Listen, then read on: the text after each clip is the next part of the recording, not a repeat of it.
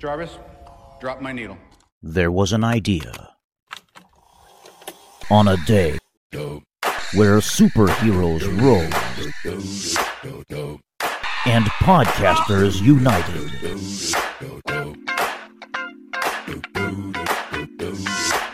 And on the day this is that ice cold Michelle fight for that white gold. This one for them hood girls, them good girls, straight masterpieces. Styling, wildin', living it up in the city. Got Chuck's on with Saint Laurent. Gotta kiss myself, I'm so pretty.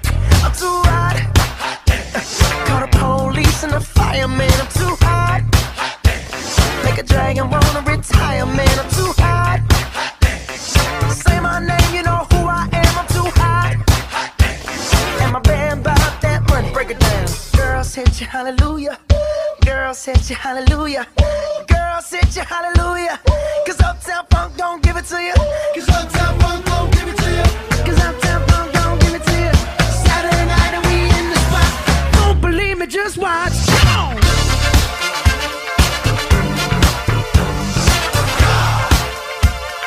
Don't believe me, just watch.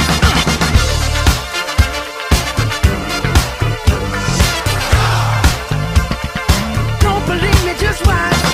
Don't believe me, just watch. Don't believe me, just watch. Don't believe me, just watch. Hey, hey, hey, oh! Marvelcast, Earth's mightiest podcast. Wait a minute. Fill my cup, put some nigga in it. Take a sip, sign the check. Julio, get the stretch. Right to Harlem, Hollywood, Jackson, Mississippi. If we show up, we gon' show out. Smoother than a fresh drop skipping. I'm too hot. Call the police and the fireman. I'm too hot. Make a dragon wanna retire, man. I'm too hot. Bitch, say my name, you know who I am. I'm too hot. And my band bought that money. Break it down. Girls hit you, hallelujah. Girls hit you, hallelujah. Girls hit you, hallelujah. Cause Uptown Funk don't give it to you. Cause Uptown Funk don't give it to you.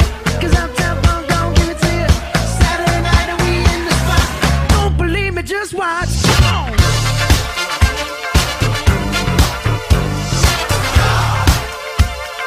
Don't believe me, just watch. I'm so mad. Don't believe me, just watch. Don't believe me, just watch. Don't believe me, just watch. Don't believe me, just watch. Hey, hey, hey, oh! Now, join your hosts David Senden and Mark Herleman. It's time for another episode of Marvelcast, Earth's mightiest podcast. Now, whatever you do, don't push this button, because that will set off the bomb immediately and we'll all be dead. Now, repeat back what I just said. I am Groot. Uh-huh. I am Groot. That's right. I am Groot. No! No, that's the button that will kill everyone! Alright, gang, and welcome to the latest episode of Marvelcast, Earth's Mightiest Podcast, our regular flagship show. I am your host, David Senden, and with me, our returning champion, our, long box reading, gauntlet wielding, symbiote wearing, the uber geek among insects, never forget that, your friend of mine, Mark Herleman. Mark, how's it going, bud? Oh, it is going good. It's going real good, Good. Excited to take a stroll back down memory lane, as it were. Very interesting, two movies caught back up on. I was really kind of floored by how well they stand the test of time. Like, I'm gotta say, I was pretty impressed. Yeah, I was too. I was rewatching our second one, and we'll get into it more later on in the program. But my thought was, okay, two things tragic about this, right? Can you guess the two things that are tragic about X2?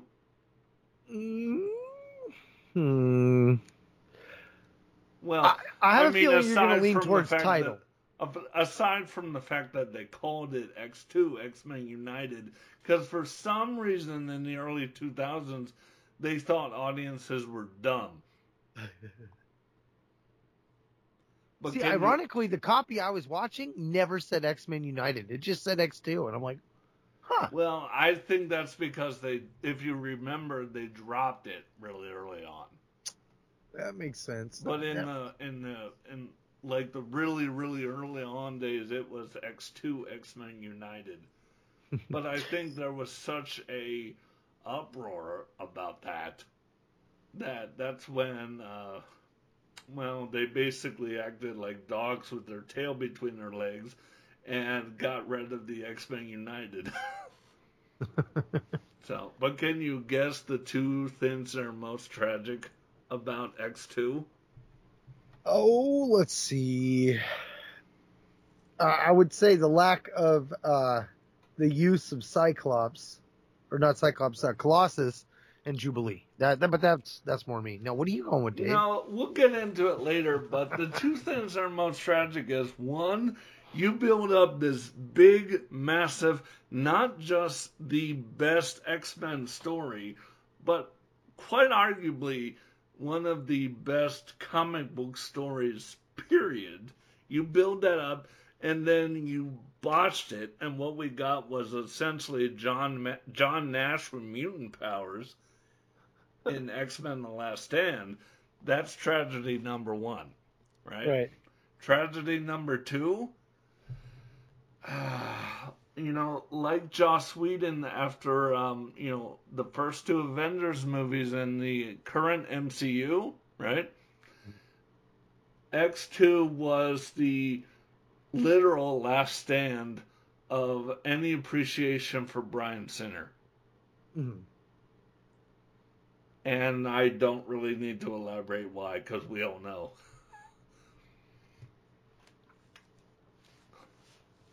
I mean, seriously, he fell on his face hard. You know what's funny is like I'm looking at the lineup of X-Men movies here, and you get the sense like, okay, you've got almost 10 movies, and one of the characters that runs throughout all of them is Logan. Wolverine is in every single one of the movies. And yet, and I love Hugh Jackman. I love Hugh Jackman's Wolverine, as tall as he might be. But well, I don't get that same Robert Downey Jr. kind of feel from Wolverine like I do Iron Man. I will stop you right there on the height. Okay. You know who? It's actually a much better choice. You know who Fox in their brain dead logic wanted originally? And this guy would have fit the height problem, but I know a lot of people are like, Danny DeVito's the right height. That is who they wanted. So they really did actually want him. I always thought that was a joke. I swear to God that is who they wanted. Okay, they wanted Danny DeVito for this. Yeah, I can't think of too many really short actors. Now, I will tell you the character that would have fit Danny DeVito to a T at the time. Okay? You know who that is? Nah, man, you got me on that one. Puck. Yeah, you give him a toupee or something. Because Tupac, or am I?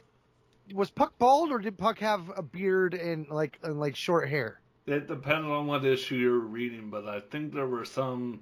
I know in the animated series, especially when they brought Alpha Flight in, right? Mm-hmm. Puck was bald. Okay. But yeah, you could pull that off, I guess. Yeah, not with Danny DeVito now. No. I'm thinking like Taxi DeVito. He'd be like old man Puck. Like maybe at most Batman Returns DeVito. Yeah. Batman Returns DeVito. All right, so let's get into our discussion about the original X-Men. So, gang, what we're going to do now is you're going to hear the trailer for it, and then we'll be back to, talk about it, dissect it, and all that good stuff, and what you would normally expect from us. Ladies and gentlemen, we are now seeing the beginnings of another stage of human evolution. The truth is that mutants are very real, and they are among us. We must know who they are, and above all, what they can do. We're not what you think, not all of us. Who are you people? What kind of place is this?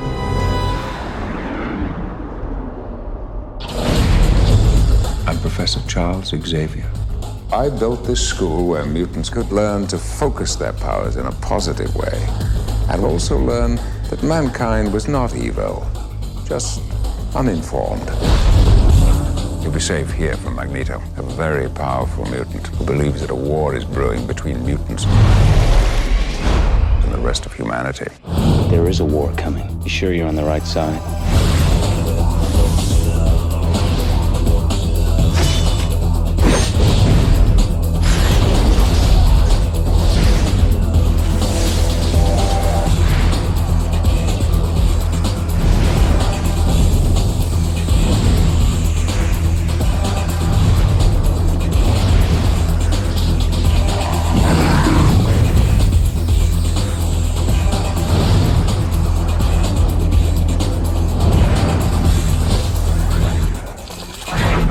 Seen anything like this before. We are the future, Charles, not them. They no longer matter. Hold on to something.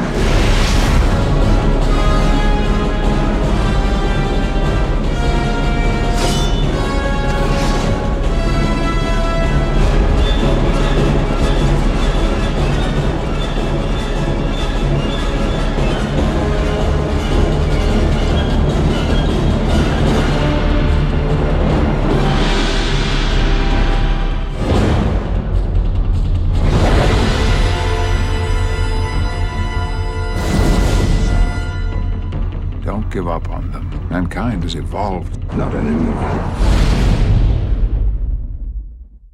All right, so Mark, I'll start off. I think it's before we really dive into the meat we have here. I think what's really important to remember is these first two movies, right? Granted, there were some things before, like,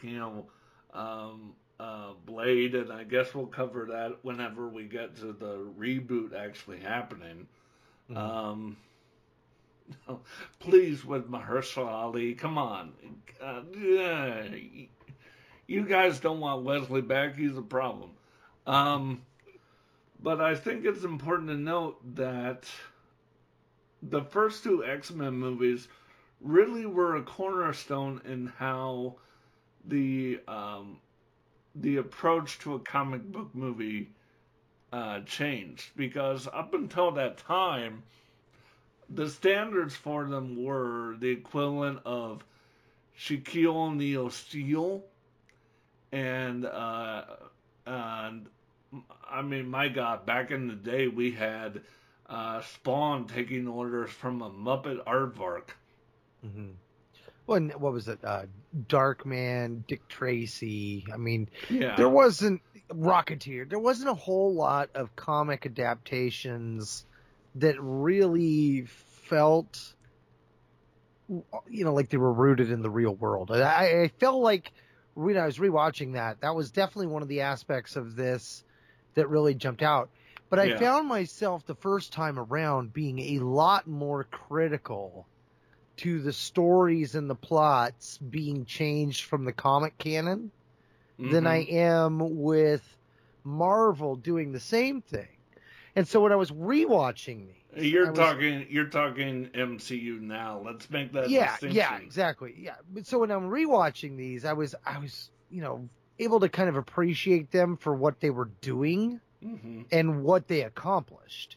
You know, I think that a lot of valid criticisms were more focused on, and so, like, you know, we look back on the things and it's like those kind of things are the big herrings that stand out. Yeah. But when you watch these two, especially before you get to the third one that seemed to set the tone for third of the movies kind of not doing good, Spidey, I'm looking at you and Venom. It felt like it had a good trajectory, you know, like, you know, we were picking back up on elements of what was going on with Logan and stuff. And I did like the fact that, again, going from a looking back on it perspective, when you get to Origins Wolverine, you know, we get that backstory of how he got everything, and it dovetails quite nice for the most part into, you know, what we're seeing here with, you know, Welcome Home when that's X2 that I'm thinking, but yeah, I mean, the build up to that really worked. I like the way that they set up the characters and stuff. I think, you know, still to this day, the one character that I really wish they would have done differently was Rogue. And I don't have a problem with Rogue in this. It's just that, to me, when I think of Rogue as a lot older than what they portrayed her in this. Oh, I'm glad you brought that up, because I was, when I was rewatching, I was thinking, you know what? I love Anna Paquin. I adore Anna Paquin. I've loved her since True Blood, right? But their treatment of Rogue is like, what are you doing? Yeah. That is one of the things where when, and again, I'll bring this up later, but I'll just touch on it now. When the MCU starts to do its own version of X-Men, instead of, you know, this multiversal alternate dimension, you know, still attach yourself to this dead husk of an X-Men franchise. But when they do their own Rogue, I want you guys to really get it right.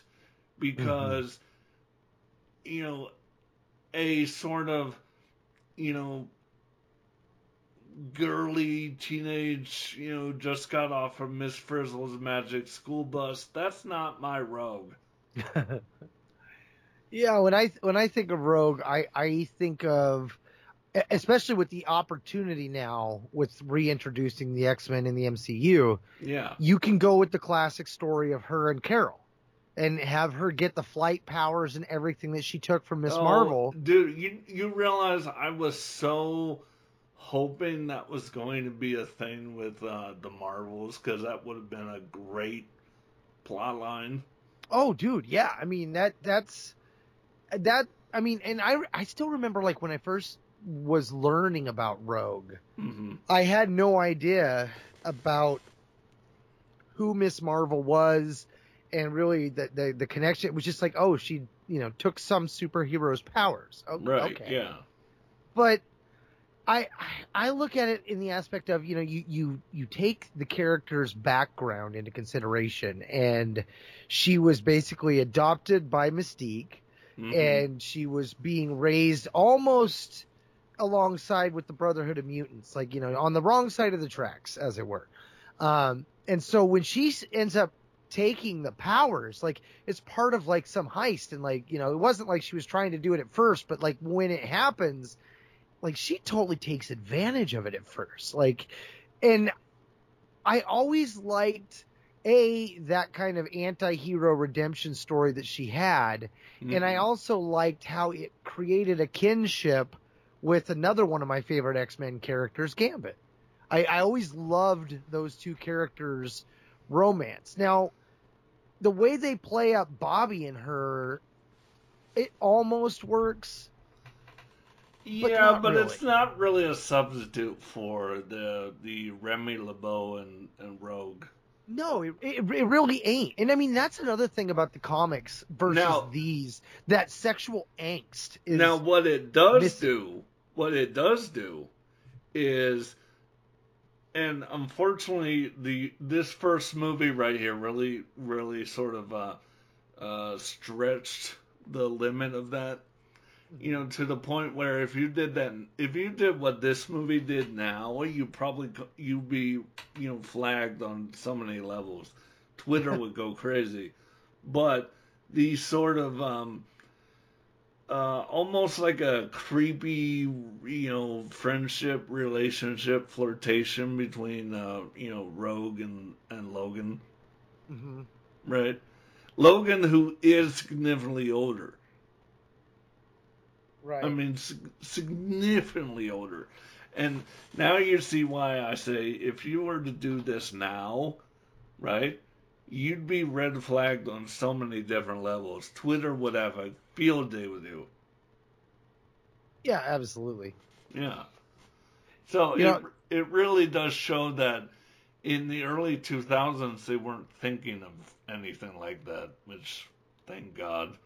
Well, you know, the sexual tension that was in the comics is definitely missing. I mean, it's present, but it's not backed up at all. Okay, so it's not.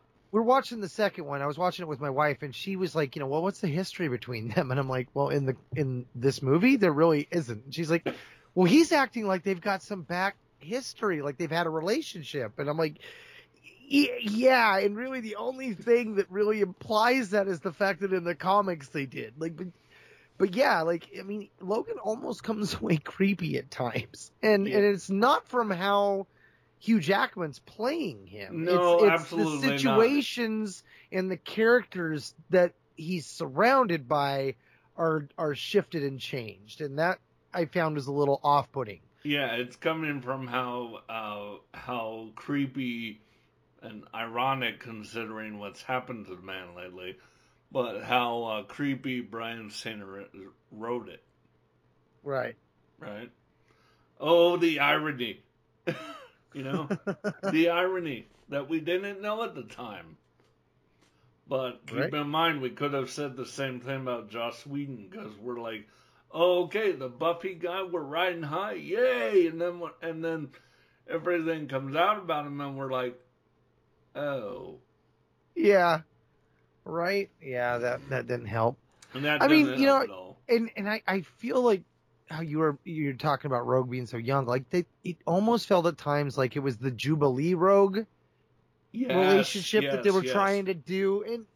And again, like, you know, when this came out back in 2000 and 2003, I was way more critical about those kind of changes, way more unaccepting. Like I was not ready to handle those kind of changes. Because I did really get the vibes when we saw Rogue, right?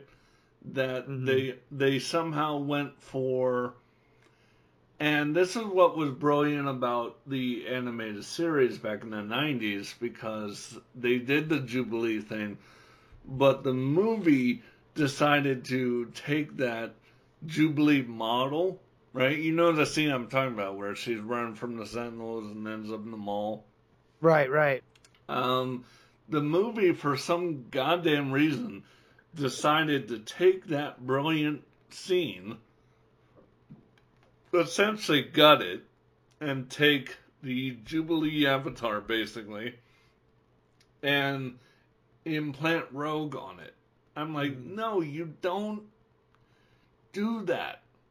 Well, you know, I think the reason why so many of us were so critical back then was because it felt like at that time still, like, this is our one chance. You know, this is the one chance we're going to get to see these characters live action. Don't screw it up. Whereas now it's like, well, we know they'll always reboot something, or, you know, and like, we're a lot more lenient. It's funny you say that, because if you go back to the standards we had before, I mean, granted, you know, Blade came along and did its thing as well, but this really changed the game. But if you go back and look at the standards we had, which was Shaquille O'Neal and Steel, Rocketeer, and Spawn answering to a Muppet aardvark, the bar was set really, really low going into this. Right. Even the earlier Punisher with Lundolf. Dolph Lundgren? Yeah, that one. Jesus. You just yeah. You just well, have I mean, to and remind me of that that's the movie. cream of the crop that we used to get. Like, you know, those really cheesy Captain America, Thor, and Spider-Man movies that were like 70s, might as well have been just like a 70s Power Ranger show.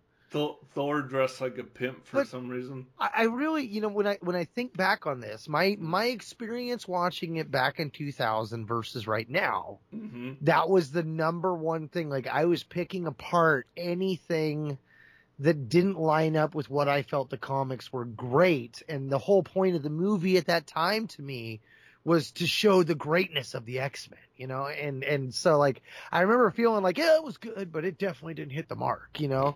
And now I look back on it and I'm like, you know, it was really good for what it was. You know, if I could have looked at it then, like I was looking at Venom being a Spider-Man universe movie with no Spider-Man, right? Like, if I could accept that, like, I could accept this, like, I think I would have enjoyed it a lot more than I really did. But yeah, looking back on it, that it's gotta hit. Okay. That feeling of you've got one chance, don't screw this up. And it was successful. I'm gonna timestamp it and hold you to it. Next episode, you better have that optimism with Madam Web, I swear. Because I'll tell you what, I don't. I have a feeling it's going to earn somewhere between Morbius money and lunch money.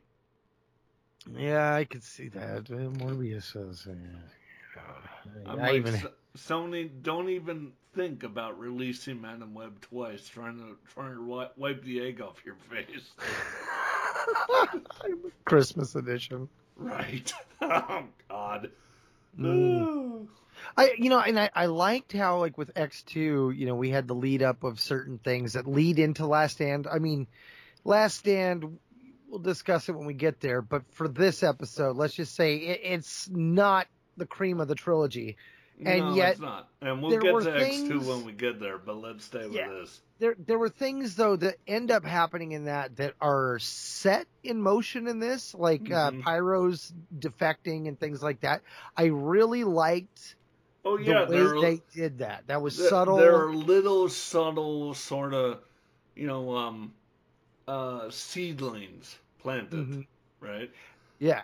You know, Bryan Singer, back when we actually thought he was a decent human being, he was pretty good at that. You know, movies like Usual Suspects, for instance.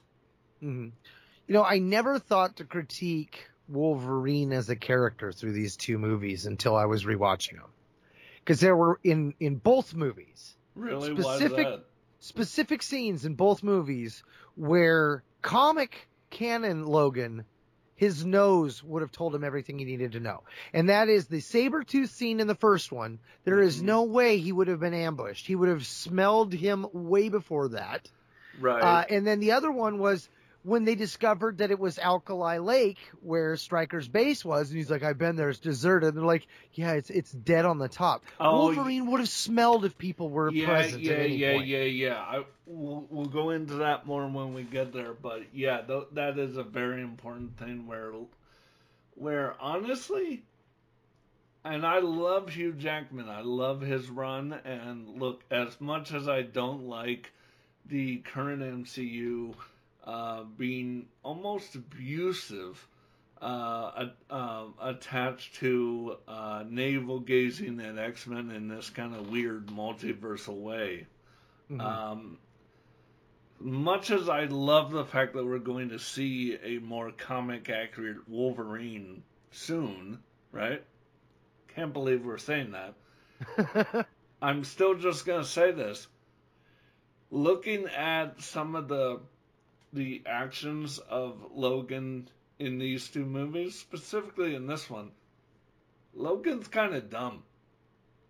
Right. Yeah, there's a lot of tools that the character has that could have been used. If you have your comic accurate thinking cap on, yeah, Logan, like case in point, the Sabretooth deal, Logan would have known. I can't believe I'm using this line, but with you, I'm like, duh. Recognize this foul stench right away. And they could have still played it like that, but I feel like he should have stopped the car before he got to the tree and said, we're about to be ambushed or something, and then have the ambush happen. Like that's more of a classic Logan. But that would have been one dialogue change. Right. Just one tiny dialogue change.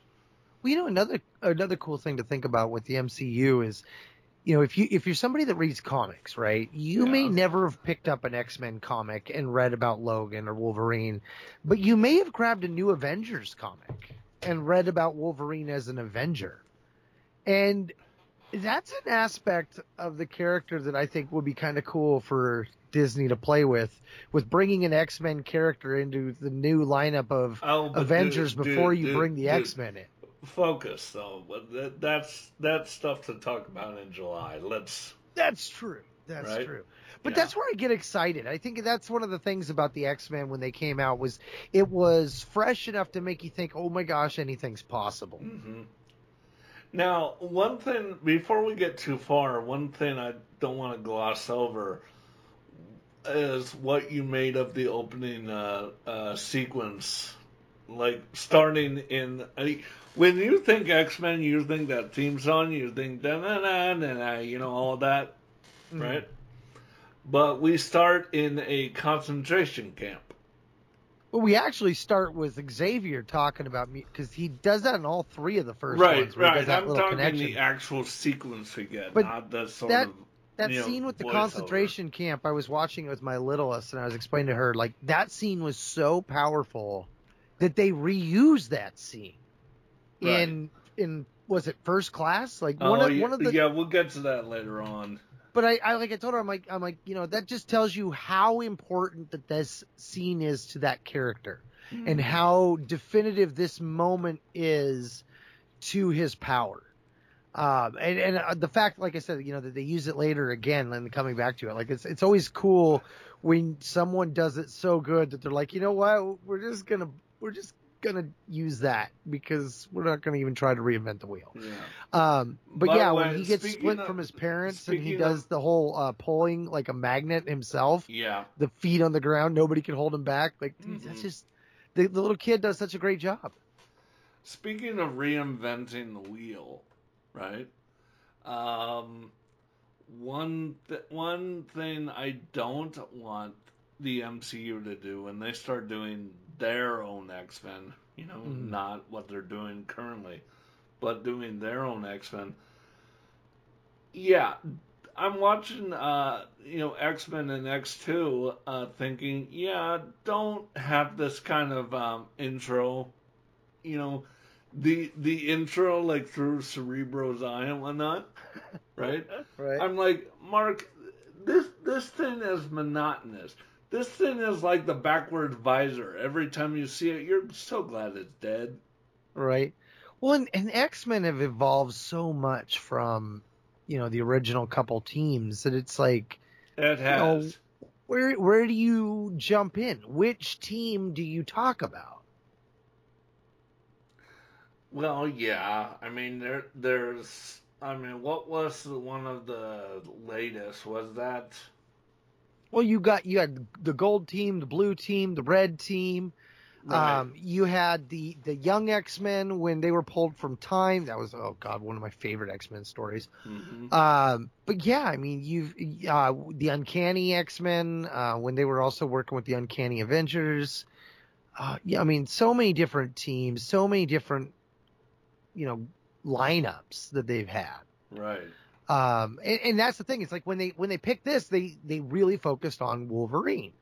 And a lot of X-Men shows, you got like Wolverine and the X-Men and stuff like that, where Wolverine was definitely a focal part, but he even came later. Like, we've never really, aside from X-Men First Class and stuff, we've never really got a story that was them in the classic era outside of First Class itself. That was as close as we're ever going to get. But even that, like, that became where does this land? Mm-hmm. I'm glad you brought up age. I'm glad you brought up the Wolverine thing because, look, one of the things that as they went on got really annoying to me right?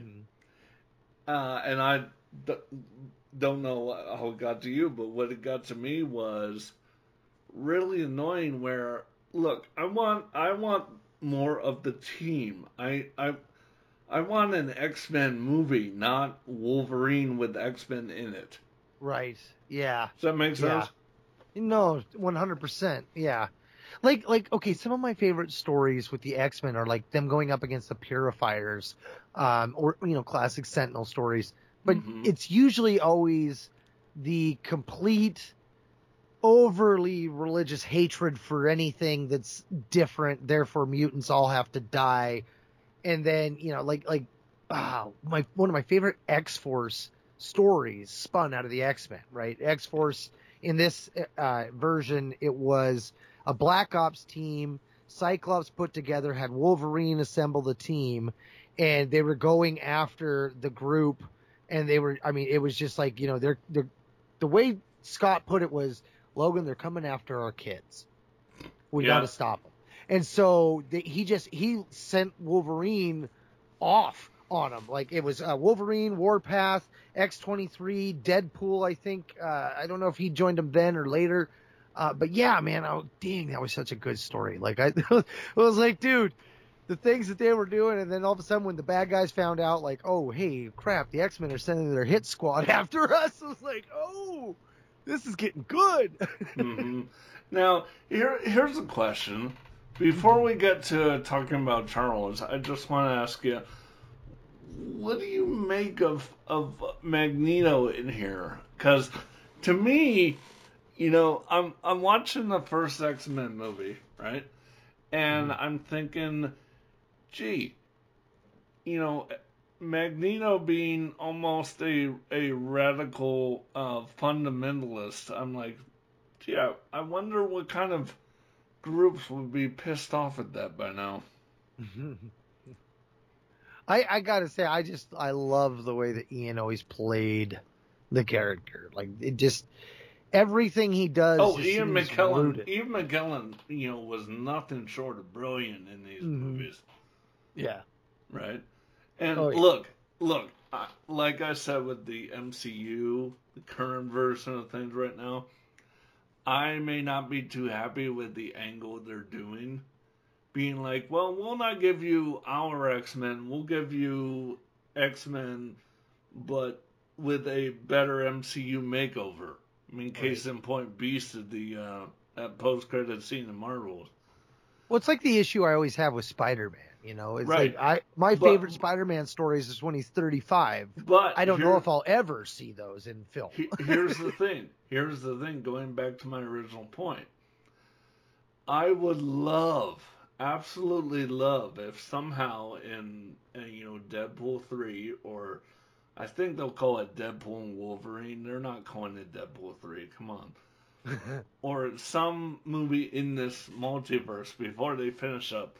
I would love to see Ian McKellen and Elizabeth Olsen and some sort of father-daughter reconciliation of some kind. That would be kind of cool. Yeah, that would be cool. I mean, granted, that would make up for the I can kind of set aside my not liking how you're doing this. Right. Because I still want to see their X-Men. Their 616 MCU. This is Feige's world. We're just living in it. All of that other stuff is over here. Well, right? You notice though, like when Feige does that, he always takes like elements of the newest thing and applies. Like Spider-Man has a lot of Miles Morales from the comics trappings. Yeah, but dude, not really at this point, because he doesn't take the new. He's essentially, doing what other franchises are doing and attaching yourself to the old. Mm-hmm. And I'm like, I'm sorry, Kevin, you were nothing but an upstart kid sitting on the sidelines at this point. Much like when Stan Lee came into Marvel originally and pissed off Ditko and Schuster and Kirby. Right. right? Oh, yeah. How ironic now that we got, James over at DC, and I'm like, oh, how things have played out. Well, I just think about, from the comic standpoint, how some characters, Charles Xavier, for example. Right. Let's talk about Charles right now. He's now X in the comics. He's been reborn in a sense. He took over Phantom X's body. Wait a minute. Elon Musk bought him?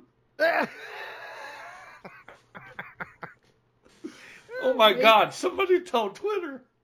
Well, and that's one of the things, like, when I think about with Marvel, because they don't have to necessarily start way in the past with these characters. They could jump into a story that's set much further. And I was like, what if they did tell a story like that, where Charles, the X-Men think Charles died, which, he did. He's in that done story, quite a few times. Yeah, in that story, it was another one of those where it was actually Cyclops that kills him.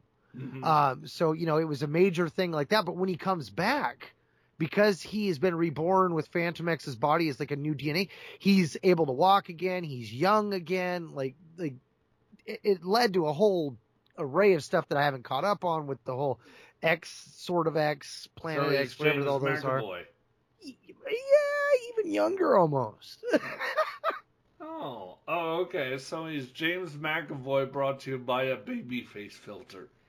Yeah, and it had a very Madam Web-esque character too. No, because do not even bring that name up right now. What was the lady that was with Charles and Magneto? Moya McTaggart? That girl in the comic. She's got an ability that seems, because I still haven't seen Madam Web, it seems to be like Madam Web's. It's not out yet. She lives her life, and when she dies, she's like reborn and relives her life again and again and again. I know. All right, going back to the film. Come on, dude. Yeah. Come on. We don't have to worry about that, Charles. This is why I love you. We'll go off on tangents, but still. Mm-hmm. No, the Charles we get, though, I liked, for the time frame that we had it, I felt like Patrick Stewart and Ian really worked for the characters they were meant to be.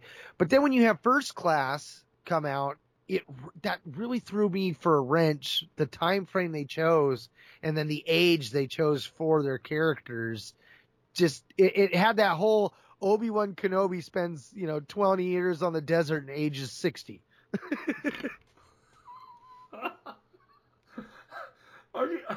Are you saying? Are you? Oh my God! Are you saying that you're saddling James McAvoy with that poor Alec Guinness aging? I don't know. It just didn't really feel like it it's worked. Got to be McAvoy, because if you say Fassbender can age that way, you're nuts. Fassbender looked good too, and then it's like all of a sudden we're supposed to expect in like a short period of time they age that much time. Like I guess that's where I need to put my suspension of disbelief back into motion. Yeah. Well, you know what? I think rewatching this is not going to hurt your suspension of disbelief as much as Madam Web will, but that's a whole other discussion. All right, so going back to the film, let's see, where are we? Oh, yeah, the school tour. Now, I gotta say, as far as and look, I like seeing the little MCU makeover flourishes that they're able to do, right? That we've seen, and I'm as excited as anybody else to finally see a comic accurate Wolverine for once, because I really doubt Hugh Jackman will do this. Again, beyond Deadpool 3, but we'll see. I'm not holding my breath, because if you remember, he publicly hated the regimen for this. Yeah. Yeah. I mean, so whether he does Secret Wars or not, who knows? I've told you, both on and off mic, I'm very worried for Secret Wars for a multitude of reasons. Yeah, it's just a weird story. It and Battle World were always kind of like, what? Well, and also attaching Sam Raimi to direct Secret Wars doesn't help my anxiety, but that's a whole other discussion for a whole other time. Right. But I gotta admit that when, Charles is basically taking Logan through the school. Look, I wanted that feeling of exactly the wonderment of the animated series. And I gotta be honest here. I didn't get that. You didn't? No. I felt like it had that classic we're at school vibe. Yeah, I mean, if they're touring Hogwarts. Right. They were a little more out there was what they were doing. I don't know. I felt like that was one of the contrasts between the first and second films, that pacing felt slower because it needed to introduce so much more. Whereas the second one, it's like that's already out of the way and they kind of hit the ground running. Oh, we'll get to it when we get to it. But the second one, I feel is, everyone makes with movies, they make the really stupid Monkey's Uncle comparison to this generation's Star Wars or this generation's Empire Strikes Back. Right? Well, X2 really did feel like, to me, a sort of Empire Strikes Back scale. That this one really didn't deliver on that much. Right. I mean, it was still good and entertaining, but, and I'm sorry, the costumes are, a little kind of, I don't know, I don't like them, I don't hate them, they're just kind of there. Right. More weapon, like more military-like. More like a military tactical. And I'm like, that's cool. That's not the X-Men, though. Mm-hmm. You know what I mean? Right. The X-Men are these vibrant colors. You got, look at the promo stuff you got for Deadpool 3. You got ketchup and mustard walking side by side, like Rocky and Apollo on the goddamn beach. Right. By the way, shout out to Carl Weathers. Love you, bud. Had to do that. I said Apollo, so every time you say that, you gotta drop the respect where it is. So, right? Yeah. Good grief. Yeah, I definitely feel like how you say, you mentioned the second one being like The Empire Strikes Back. Because the first one, I never really liked the idea that Magneto was going to force mutantism onto people. And it was more the device that they had. It's like, oh, cool, you got a little metal ring that spins really fast. And now it's making a metal field or some... A little metal ring that spins very fast that also produces Gozer's fishing net. Right. Now everybody's going to turn into mutant fish. Like, that was odd. Or if you keep in mind what happens to Senator Kelly, they're going to turn into a big pile of goo. Well, and see, and even that, like, we don't necessarily know because, like, he fell into the water and then just kind of went south. I just realized. Oh my God. X-Men, how could you do this? How could you do this? You literally went to the most godforsaken level ever. Senator Kelly de-evolved. How dare you, X-Men? How dare you go near the Super Mario Brothers movie? I'm like, damn it, I never thought of that until right this second. Jesus. Oh my God. Oh. See, what I find funny is I'm looking at like the X2 promo art, And I'm surprised that the second half of the film that they benched Colossus. Yeah, and didn't, as I said, we'll get to it when we get to it, but I believe they also changed actors, didn't they? Changed who? The Colossus actor. Oh, yeah, I think they changed him. Him and Kitty Pryde changed like 3 times. He showed a little bit in the first one, right? Yeah, him and Kitty Pryde also changed twice before they changed her the third time for the third film. Mm-hmm. Yeah. Yeah, Feige, take note. Don't do that. Right? Yeah. Oh. As long, no, as long as I get my dream casting for Rogue, I want my Alexandra Daddario as Rogue. I liked that they brought Nightcrawler in. I liked that you could see the brimstone when he would do his leaping and stuff. Yeah. Let's finish up the first one though.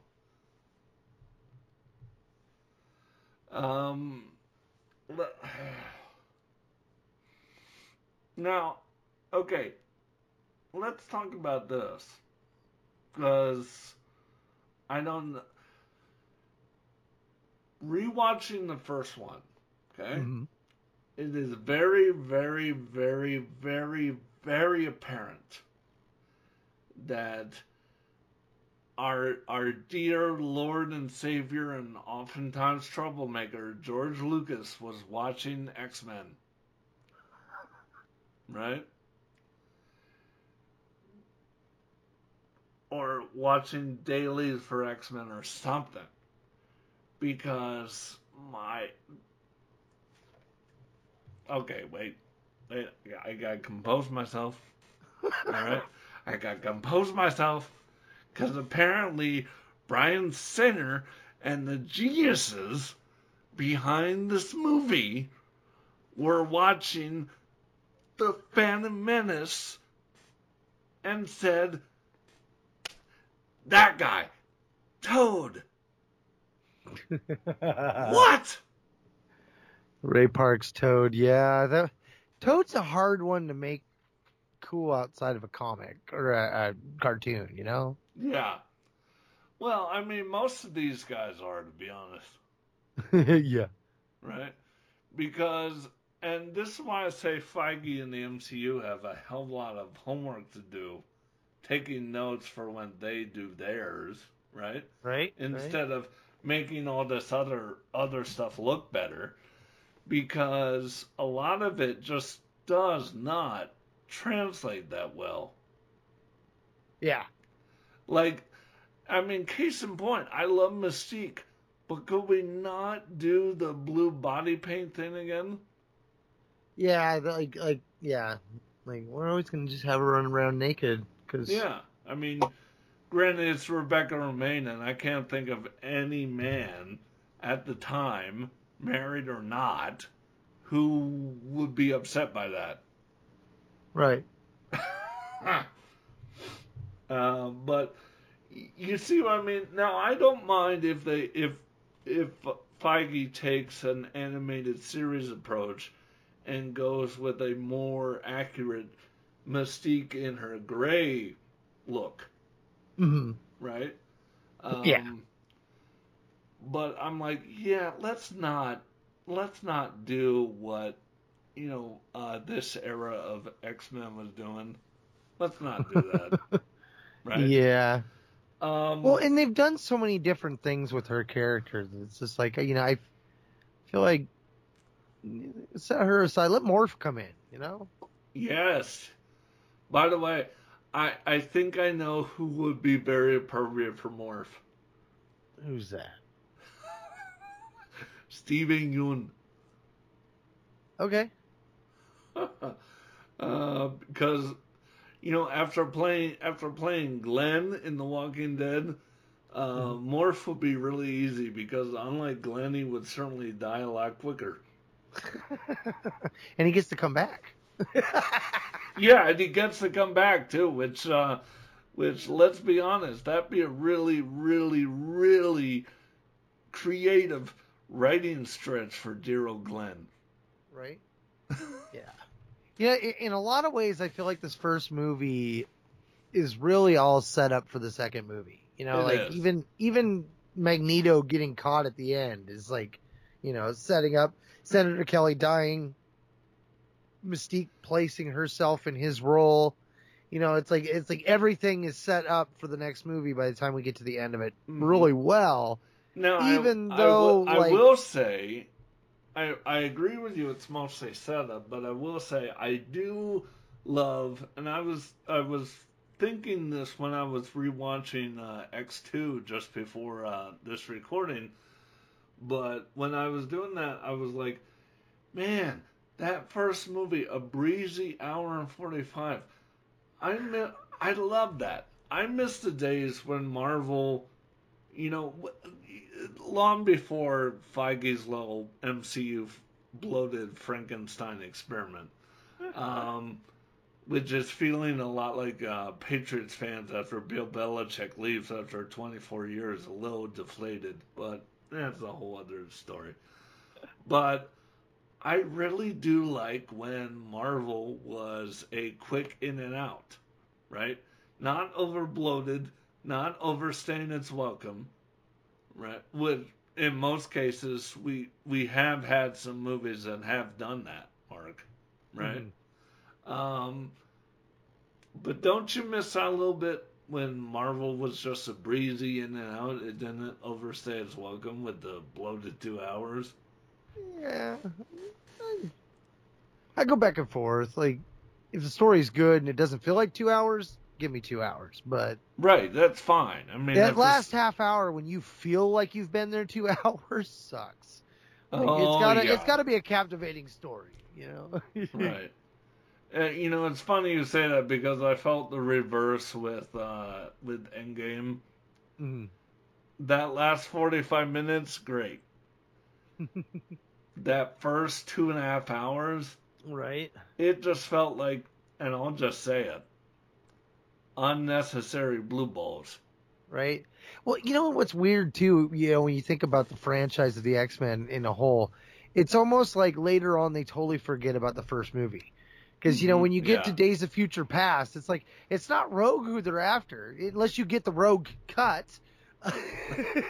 Yeah. I'm like, look, I love my Ellen Page or Elliot Page, as you know they are going by now, but I want my Anna Paquin if you're doing anything Rogue. And what's funny is, and we'll get to that when we get to it later on in the series we're doing.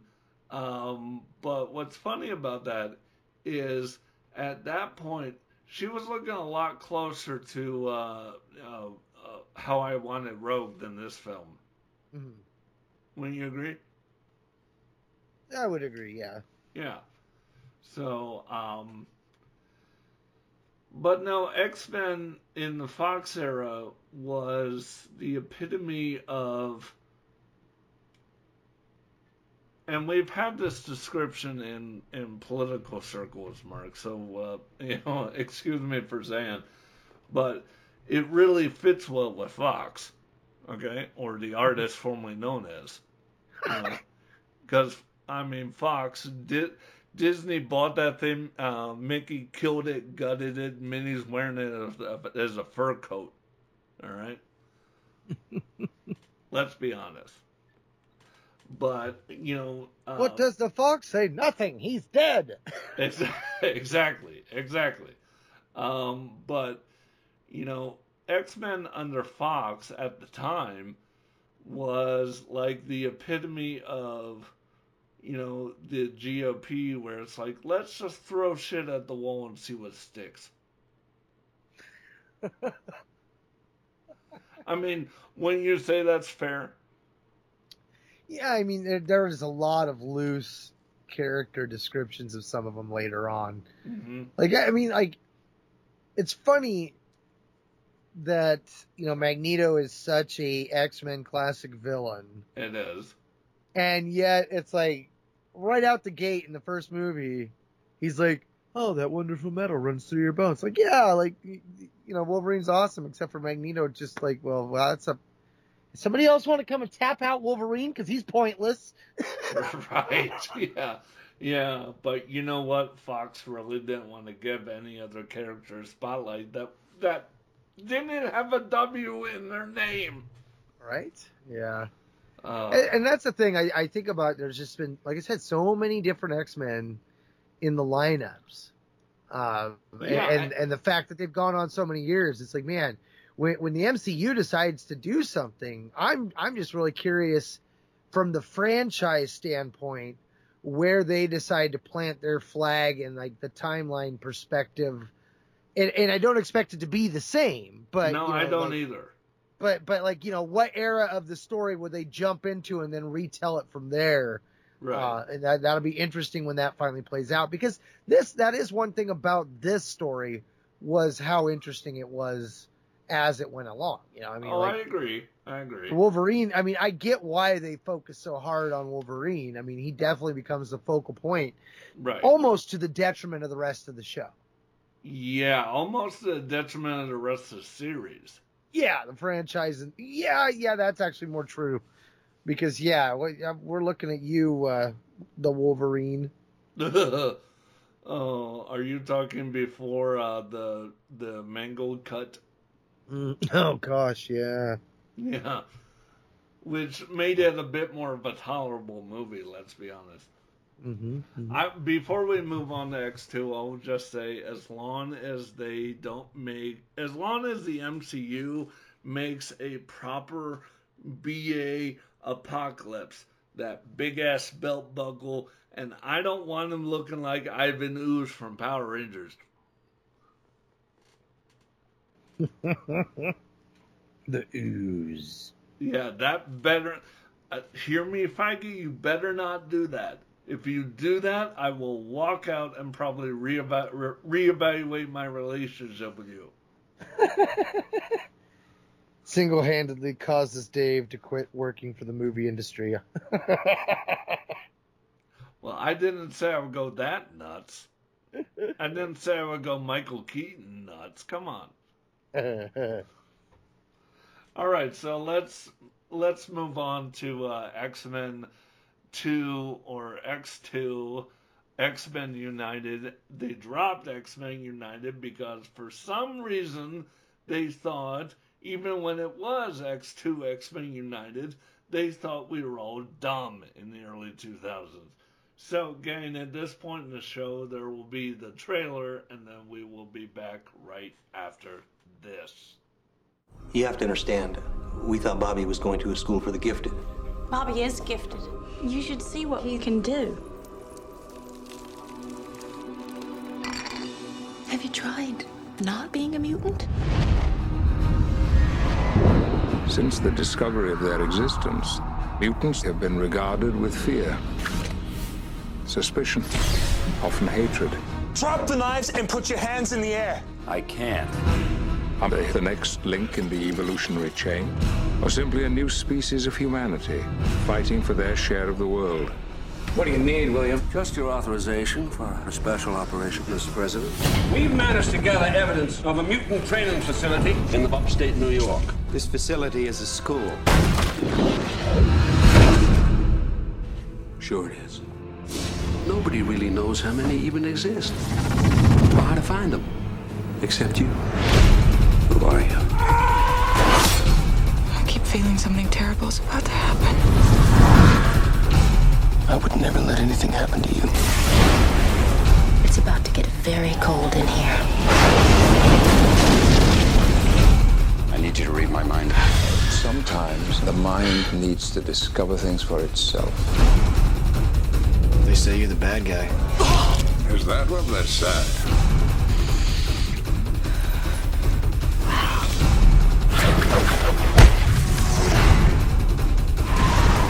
What a talent you have there. Most people will never know anything beyond what they see. I have faith in you. The next time you feel like showing off, don't. I used to think you were one of a kind, Wolverine. I was wrong.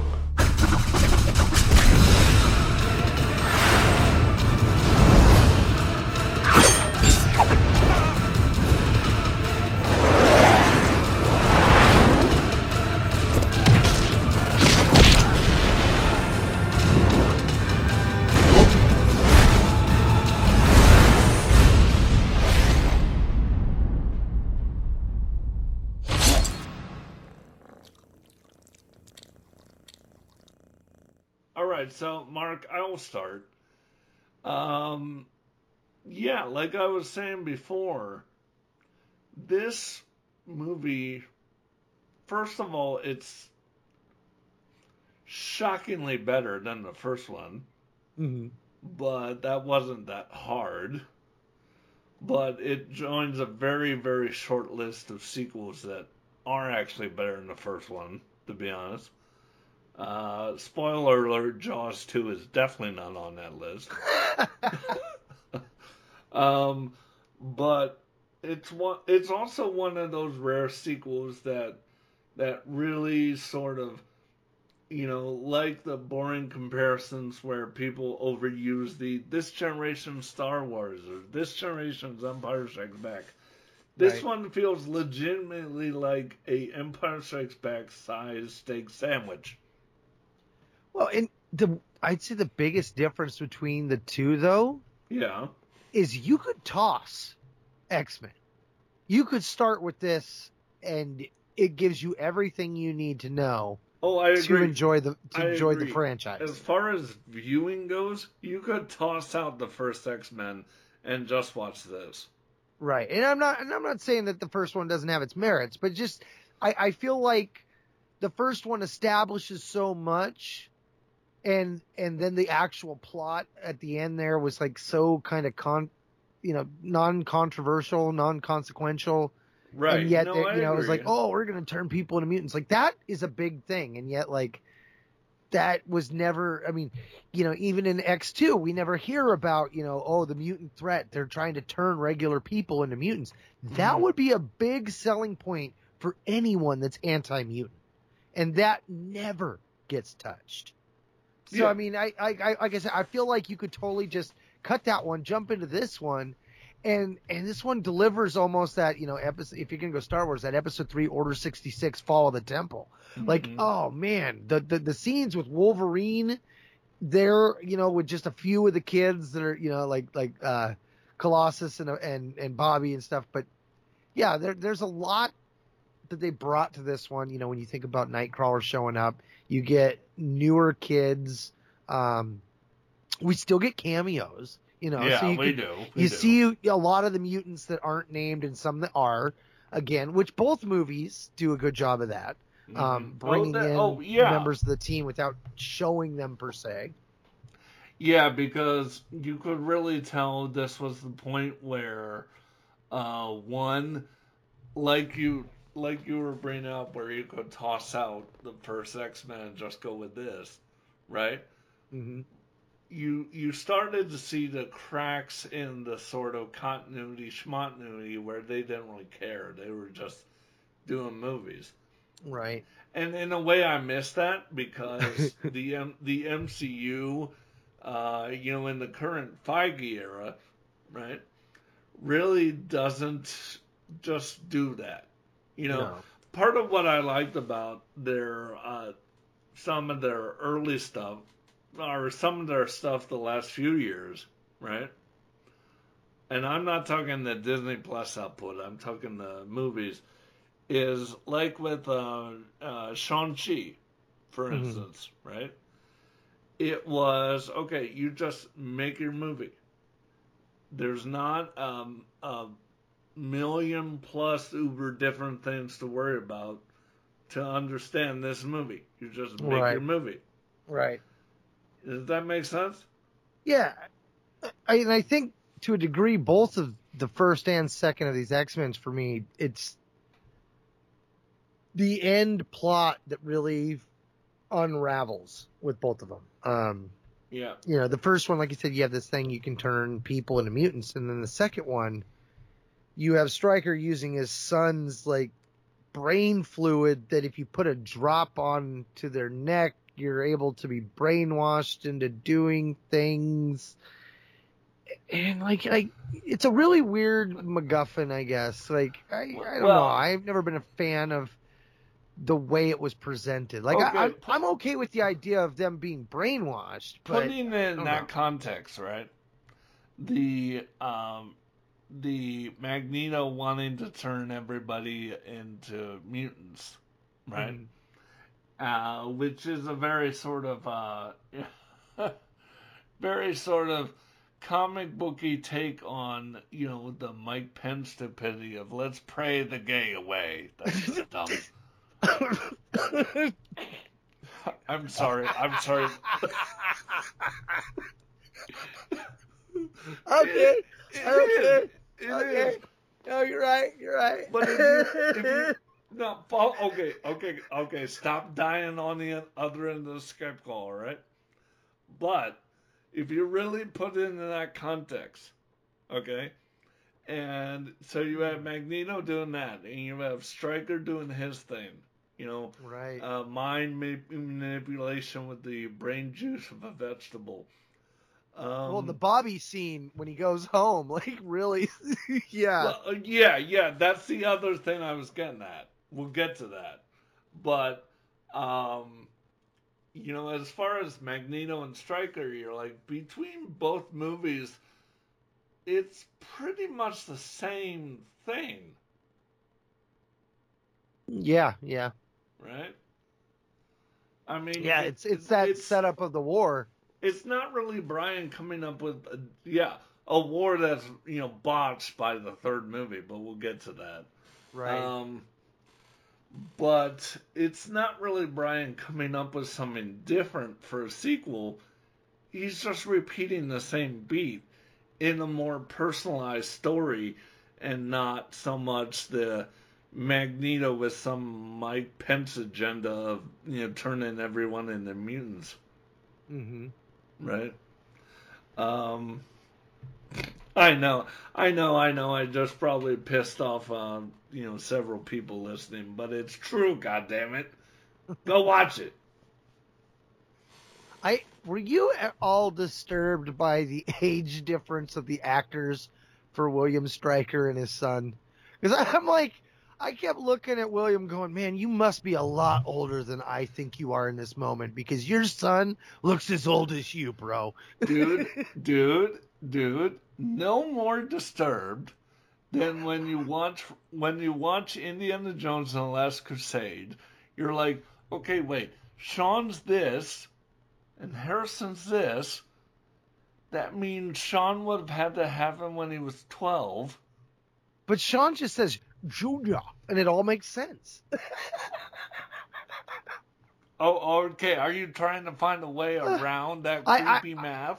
I am, because that whole end scene there when we have the vision of the kid, because I always got confused when we get to the very end and his son is talking to Charles, but because even the subtitles says that the kid that's in the room with Charles is a girl, and I thought it was supposed to be the young version of the son. And I'm like, wait, what the heck is going on? Like, he's just totally duping Charles. Like, I just think Bryan Singer really liked The Shining. Right? And let's be honest, they probably didn't have the budget for 2 creepy girls. Right? I have to admit, I do like rewatching this one with the information I have from the X-Men Origin Wolverines, even though that one isn't not necessarily my most favorite. That one is probably the worst of the series. I'd love to see how you justify this. Go on. I only in the aspect that my favorite parts of that were the the Project X aspect. When you see how he got all that. Yeah. You mean the stuff this movie hints at? Yes, exactly. In that aspect, I get you. I like how those two play together, because that was always one of the aspects of Wolverine's story that I absolutely loved. Yeah, and the fact that, it ends with the young Stryker putting the adamantium bullet in his head, which leaves him not knowing how, everything came to be. Because when you have that scene when Mystique shows up as him. Let's not forget. That also creates, if you're going with that god-awful movie, that also creates a god-awful Barakapool, which started Ryan Reynolds' journey to get a goddamn Deadpool done. Yeah. I'm sorry, I call that thing Barakapool. Because I'm like, what the... Okay, I will rant and rave about it more when we get to it in the series. Right. But I'm just like, what the hell was that? And I think, like, by the third movie, it was clear that the X-Men franchise was playing very loose with its own continuity. Well, it started with this movie. But Right. all I will say about it before we get back to some of X2 is, you know, the one thing Barakapool represents? The epitome of the word studio notes. I'm just like, you have a character called the Merc with a mouth and you sew his mouth shut? I hope somebody was fired after that. I'm just like, wait, what? Yep. Ugh. I like how this movie does give us how the animanium is able to be molded. You know, he talks about how when it's in its liquid form, it has to stay in its liquid form, and then when it cools, it becomes indestructible. Oh, it does, yeah. Yeah, that makes sense. Because, like, I forget about Lady Deathstrike in this, you know, like, she does her stuff. Like, that was such a cool fight, and yet he ends her so quick. And it's almost like the way he dies in the comic. Uh-huh. That was such a cool fight, and I wouldn't mind if when they start doing theirs, if Feige picks at a few things that have already been done, like Lady Deathstrike. But here's the thing: do that, but keep it around. Right. No, none of this one and done. Some great villains, you know. Don't one and done it like you do here, and certainly don't one and done it like a certain Lucas guy did with a BA looking devil dude in Phantom Menace, because I don't want to see Lady Deathstrike come back with a spider ass. Black Widow. Oh Jesus. Well, it's either you have the classic, mustache twirling villain that is always bumbling, or you got the one and done. But like for a Star Wars reference, well, those were the tropes of the time, right? But some of my favorite villains are like in New Jedi Order, Nominor. He was a character that was a bad guy, but he was also doing his own thing. So it was like he was always there. Almost like the Spike on Buffy, like, is he a good guy? Is he a bad guy? We know he's a dick. Well, yeah, that was cut and dry. Right? Right down the middle. It's like, what's the defining characteristic? Dick. All right, move on. Mm-hmm. All right, so getting back to X2.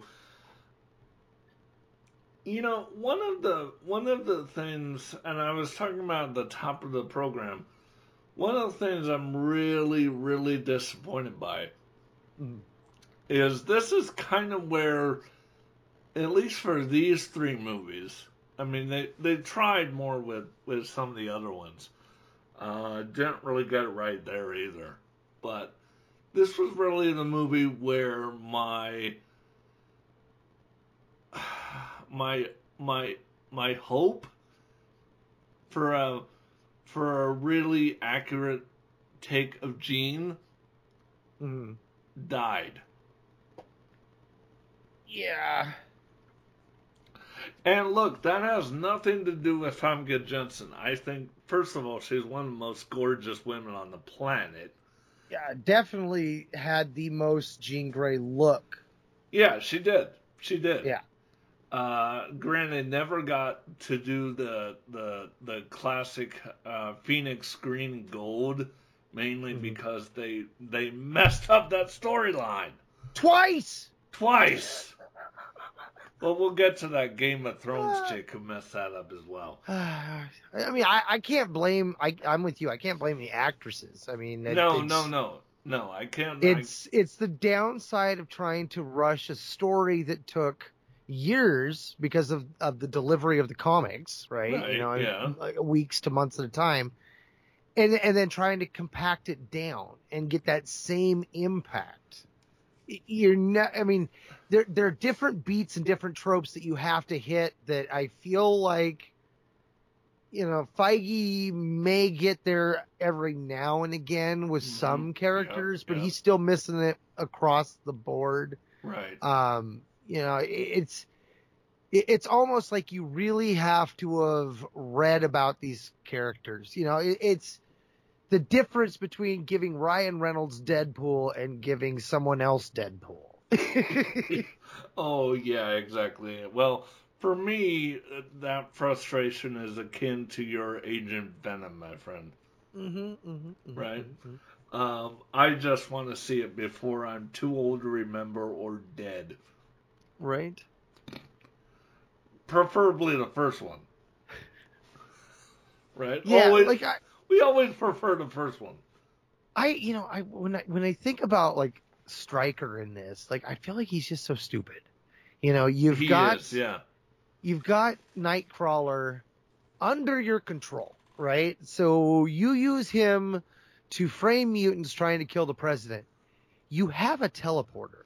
Under your control. That was a great opening sequence. Absolutely was. But I'm just like, Stryker to me seems like the type of guy that would take Nightcrawler and start blamping him in around other mutants that he wants to collect. Right. Blamp them back to the base, subdue them, take them over, and build a team of turned mutants. That's where I feel like, Stryker didn't quite work with what he was trying to do. If Stryker were give his smart, depth. if Stryker had been smart, right, they would have done exactly that. And then Stryker would have been your equivalent of Norman Osborn, and he would have had his Dark Avenger mutants. Yeah, that would be cool. I mean, Stryker's endgame is just like, so next level hate. Like, they don't really kind of explain that hatred away. They tiptoe into the water. I mean, Jason, his son, being a mutant and stuff, like, that there's conflict there. Right. But they could have had a couple conversations between Xavier and him that really showed the depth of the hatred. The stakes of that. Yeah. Make him more fanatical. I'm going to make a very topical comparison, and at some point we're going to cover this movie anyway, because it's one of the ones we missed while, you were away for a while. But, Stryker and this, while there's a bit more meat there, the conflict with his son, that kind of thing, the emotions and so on. Right. He almost feels about as effective as Dar-Ben in the Marvels. Yeah? Yeah. Where it's like, okay, you don't like him, you don't hate him, he's just there. Right? Now, granted, unlike Dar-Ben, there's a bit more meat to Stryker. Yeah, what's funny is watching this the second time with the information that I have from X-Men Origin Wolverines with the younger version of Stryker and him on that mission and stuff, like, that adds to what I know of Stryker's comments to Wolverine. Because, having that information, having seen that movie, it's like, okay, I know what he's talking about, even though Logan doesn't. Yeah. I thought that was kind of... Yeah, it is. That's the second time in this podcast you've brought up Origins. It's not that bad. No, it too goes off the rails. But I mean, I feel like when you look at the X-Men franchise as a whole, that there are lots of moments in every one of the films where it's like, I kind of went off the rails there, but it's an X-Men movie, so we're going to pass. We're going to give it a pass. They actually made an X-Men movie. Well, let's keep in mind, pal, where, like I said, with our bar so low, in the form of Shaquille O'Neal Steel, Rocketeer, which was an awesome movie, by the way, but still, and Spawn answering to a Muppet Aardvark are our bar was incredibly low, that we were more vulnerable. I mean, today we pick apart and comic book fans have gotten, I think it's fair to say a majority of them are completely nuts. Right? But Darkman, Howard the Duck, you guys don't remember what we got? Yeah. I mean, look, Star Wars fans want to overuse the word dark times. Comic book fans had literal dark times, okay? I don't want to hear it. Right. I mean, you bring up Howard the Duck, Howard the Suck. So I will just say 2 words, because I don't want to hear it. 2 words. Duck tits. I mean, seriously. So, because our bar was so low, all right, we were more vulnerable at the time to, I don't know, be so open where we see anything that seems, a bit of a stretch, and we use the phrase, comics. Comics, yeah, exactly. Yeah.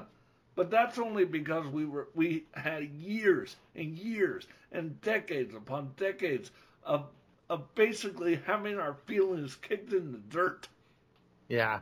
All right. So, okay, next time Star Wars fans whine about the dark times, yeah, talk to any comic book fan. We'll tell you about some real dark times. Okay? Some dark times that would make even Palpatine blush. By the way, I'm calling him Palpatine, not Sheev. Sheev sounds like a juicy fart when you leave the door open. Palpatine. I just sheeved my pants. Look, can we? Yeah, exactly. Can we at least go back to the days when he was just a one-note name like Madonna or Cher? Jesus Christ, George! Thank you for that one. Yeah. All right, rant over.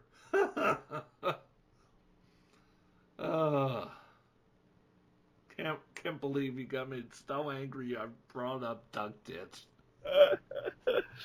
Well.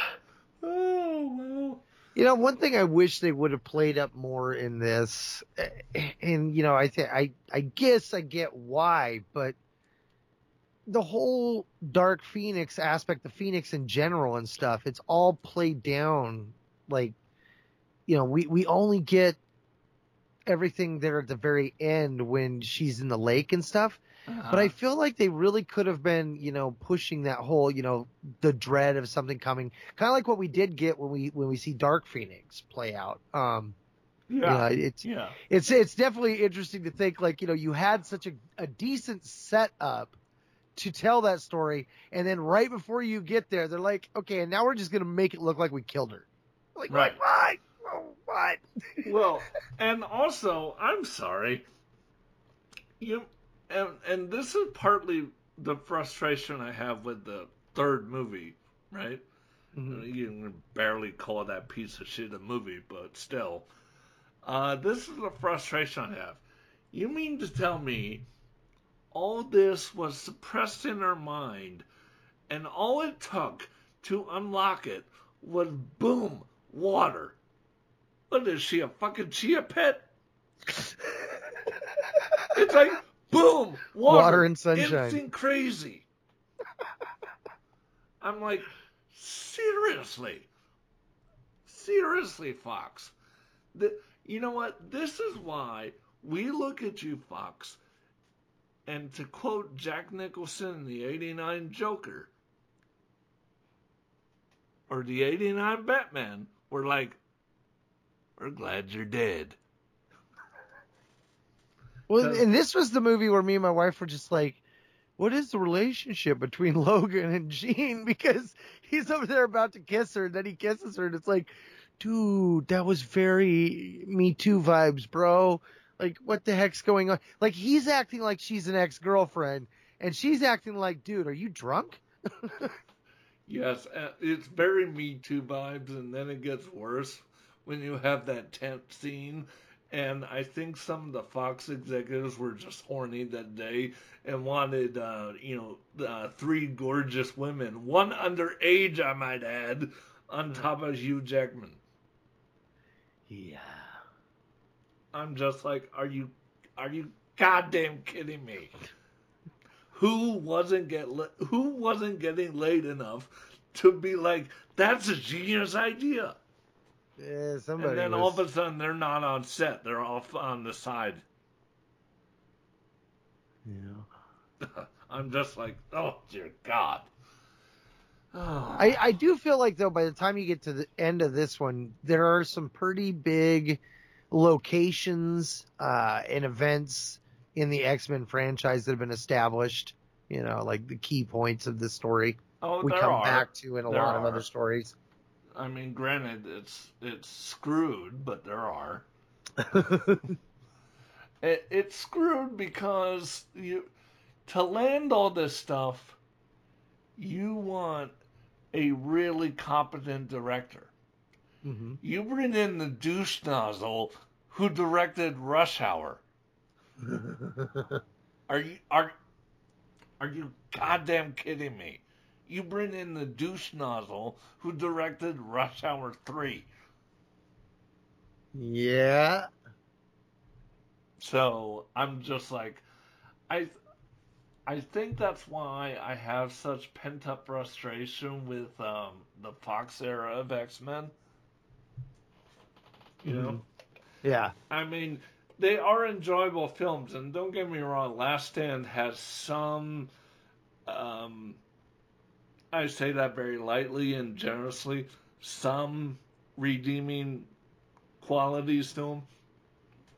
I mean, case in point, you could watch the end fight scene, right? Mm-hmm. Where Beast looks all stupid and whatnot.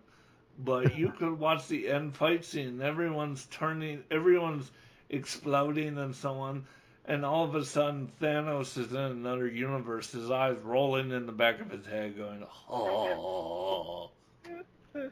Jeez. I'll tell you what, X-Men The Last Stand, its redeeming value is a joke. Its redeeming value is internet memes.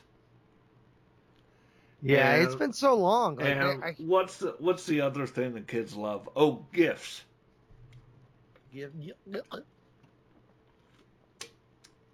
Anyway, you were saying? Oh, it's just been so long I barely even remember it. I just remember it was bad enough that they decided to wipe it. Yeah, they wipe it so badly they don't even explain how they wiped it. And that's, I think, the thing with all the X-Men movies is when the continuity doesn't line up, they're just like, I just look the other way. It's a comic movie. Like, yeah. and that seemed to be like the go-to explanation for every time there was a wait, what moment. Well, it's a comic movie. Dude, you don't have to think this through. You know as well as I do, even when they were doing. Even when we were no X-Men movies, it was just comics. You know as well as I do that any time X-Men would do this. By the way, Star Wars fans, you want to really figure out crappy continuity? Come over to the X-Men side. Just saying. Right? But, any time they would do this, they would, mess things up. They would just look the other way. They will pull what I like to call that Wizard of Oz play. Don't look at the man behind the curtain. Exactly. Now, unlike, say, DC, where they have a better way to do that, that's not called Ezra Miller, let's be honest. It's called just have Barry run his assets off. Okay? I call Flash the Scarlet reboot button for a reason. Right? X-Men doesn't have that. The other ones I can think of that have that is like Star Trek. When they're in trouble, what do? They just hurl the ship around the goddamn sun. Right? Tech to tech. Yeah, pretty much. Yeah. solved all their problems for about, 70 years? Techity tech tech tech. And then we jump to the future where we got even cooler tech. Yeah. And let's just say, and this is a whole other discussion that you and I have had several times. Right. I just worry that unless handled really, really well, Mortis may become a new, let's just say, a particular franchise that's out for trouble. Oh, I can see that being the case. Hey, so I have a question for you, just in the aspect of, when you talk about what could be an X-Men movie, right? Sure. And that's what these movies really showed us is, anything could be possible. Yeah. When you think of, the classic X-Men comic stories, like Sentinel stories and stuff, or like the Legacy Virus, which are, if you had to pick three, like what would be the key element stories that you would like to see in a new Disney MCU X-Men franchise? Like your must-have plots that you would love to see come from comics, retooled however they did it. I want to see... Oh, that's a great question, dude. Great question. I want to see the Legacy Virus storyline. I think it's a great story. Mm-hmm.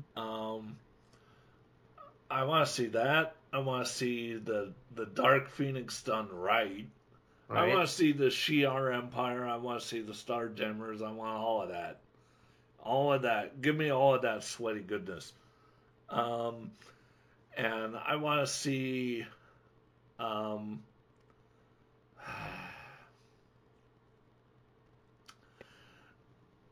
blanking on the name, but I know the animated series did this, but when Magneto and Charles had to work together, they were on that island. Genosha? Genosha, yeah. Which again, there's rumors that that may end up being that weird Eternal just frozen in the ocean that no one's touched on. So we'll see what happens there, I suppose. Right. For me, man, I think about that Genosha was I remember that being a big major story thing. I remember the space stuff with the Shi'ar and everything. I was never really a big fan of those stories as much. Although the Brood was a story that was kind of like had the potential to be scary as hell. Yeah, it was. Oh, you know who I want to see? Because he'd very much be like the X-Men universe equivalent of trying to pull off Jabba the Hutt. I want to see Mojo. Mojo? Yeah. I want to see Mojo. Yeah. See, I like the Messiah Complex was a great story. That was when the X-Force Black Ops team story that I liked came up. Yeah. I can't remember what the name of the bad guys were. It was some kind of religious zealot name that they had, and it was like, they were killing all mutants. And so, that was like the whole point was like, no, we're not going to sit back and just let them come and kill our people. Right. We're going to stop them. And oh man, that was a great story. All right. Well, Mark, before we wrap this up, any other thoughts on X2?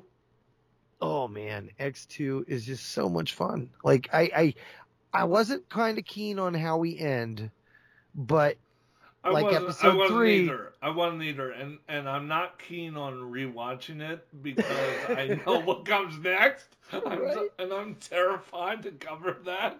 I'm just like, see, this is why I'm glad you're back, man, because you're like my security blanket watching The Last Stand. I'm like, come on. Yeah, like for me, it's like episode 3's Order 66 when we get to that whole moment with the Strikers raid on the complex at Xavier's compound. Like that is definitely the highlight for me of almost all the X-Men films. Like, I really just enjoy that scene. And like, if there's one scene that they could take from this X-Men series and retool it in a new way, would be something like that. Well, you know Feige would make a Stryker that's a little bit younger and smarter. Right. Right?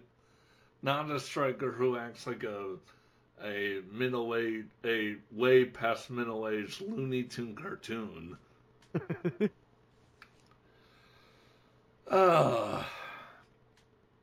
Because let's be honest, all of this is under, Feige now, so it's going to be retooled anyway. Right. That's why I say, I know people love the notion that, everything's canon now, and everything in the Netflix universe is canon. I'm like, no, it isn't. It's being made, it's having an MCU makeover. Right? And if Purifiers. Yes. That was the name of those groups. They were the Purifiers. That's exactly. A villain I want to see. I'm glad you said that because it's literally what Feige's doing. Right? I mean, if they're upset by that and upset by the changes, then imagine when they get to Iron Fist and the most upset person is going to be Finn Jones. And I can just say right now, Finn Jones can go join Ray Fisher in the superhero unemployment line. Yeah. Oh, we know where that joke can go. Well, Mark, I think that's going to wrap it up for this episode, covering X-Men and X2, or X2 X-Men United, if you really want to go with what they originally called it, before, like, everyone literally shouted at them, "What?"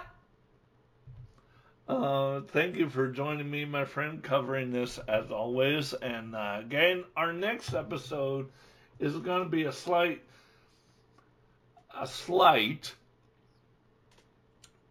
how shall I nicely put this?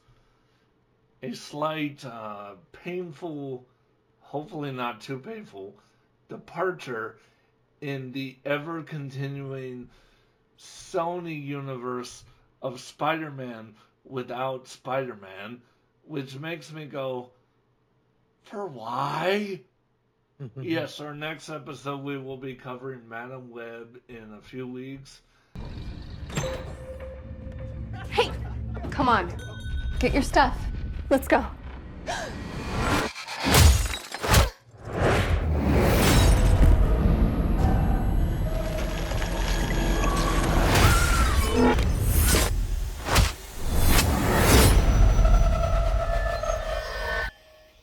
Let's try that again.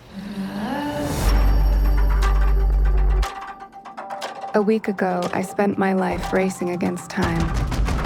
I'm gonna help you out today, okay? Trying to save people who were running out of it. Jackie! Until one moment changed everything. Come on! Welcome back to the land of the living. I don't understand what's happening. I've been having visions. I knew he was gonna die.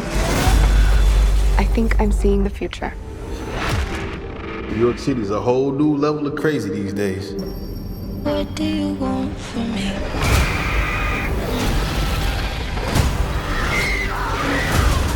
What do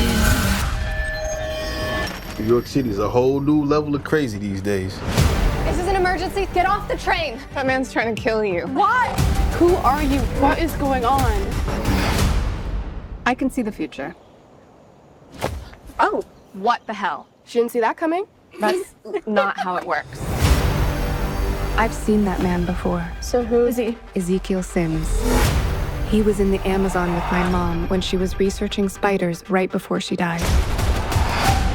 Wait, I recognize you. You live in my building. You're the paramedic. Yeah, you almost ran me over. You don't think this is weird? How we're all connected? It's honestly like the least weird thing that's happened all day. What do you want from me? You have no idea what those girls have come. Why don't you run from me? I think he can see into the future. What are you wondering? He's trying to change what happens. Julia, get down! Why aren't you scared of me? Why do you care for me? Your future was almost so different. Where do we go? If you want to live, you have to trust me. Get ready. Now!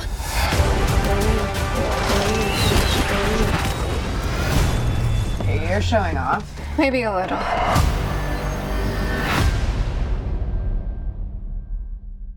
And I still want to know why. But we'll get to that when we get to it. And hey, we're Marvelcast. We cover everything, and well, we try to, don't we? Mm-hmm. Yeah. So thank you again, Mark, for joining me as always, and well, thank you guys for joining us in this spirited, fun discussion. Just two guys riffing on a nice X-Men trip back into, days of better X-Men. Well, okay, days of potential better X-Men. Feige, I'm looking at you. Once you're done navel gazing, we want you to do your X-Men. Yours. Not this sort of dead Fox Universe stuff. No. Just have Deadpool kill it and then be done with it. Because, come on, you know Deadpool 3 is going to be some version of that. I can't wait. I'm excited. I can't wait either. I kind of want him to, jump into a reality where Tom Hardy's Venom exists, and then Deadpool just takes his sword to him and cuts Venom in half. Or cuts him right down the middle. Why not? Where's the suit for a small time frame? Oh my God! Oh, wasn't there a comic run that? There was. I have that action figure. Yeah. So till next time, gang, we will just end with this: he who leaves the Baxter Building last turns out the lights. It's you. I'm getting in line for Deadpool. Thank you for listening to Marvelcast, Legend tells us one thing, Earth's mightiest podcast. history another. But every now and then we find something that belongs to both. There are relics that predate the universe itself. An ancient force of infinite destruction. You have no idea what you are dealing with. This is beyond you. All Marvel and Marvel Studios proper is a subsidiary of the Walt Disney Company. All rights reserved. Because by now, Marvel's giving us a chance. Whatever happens on Earth, that's the ending.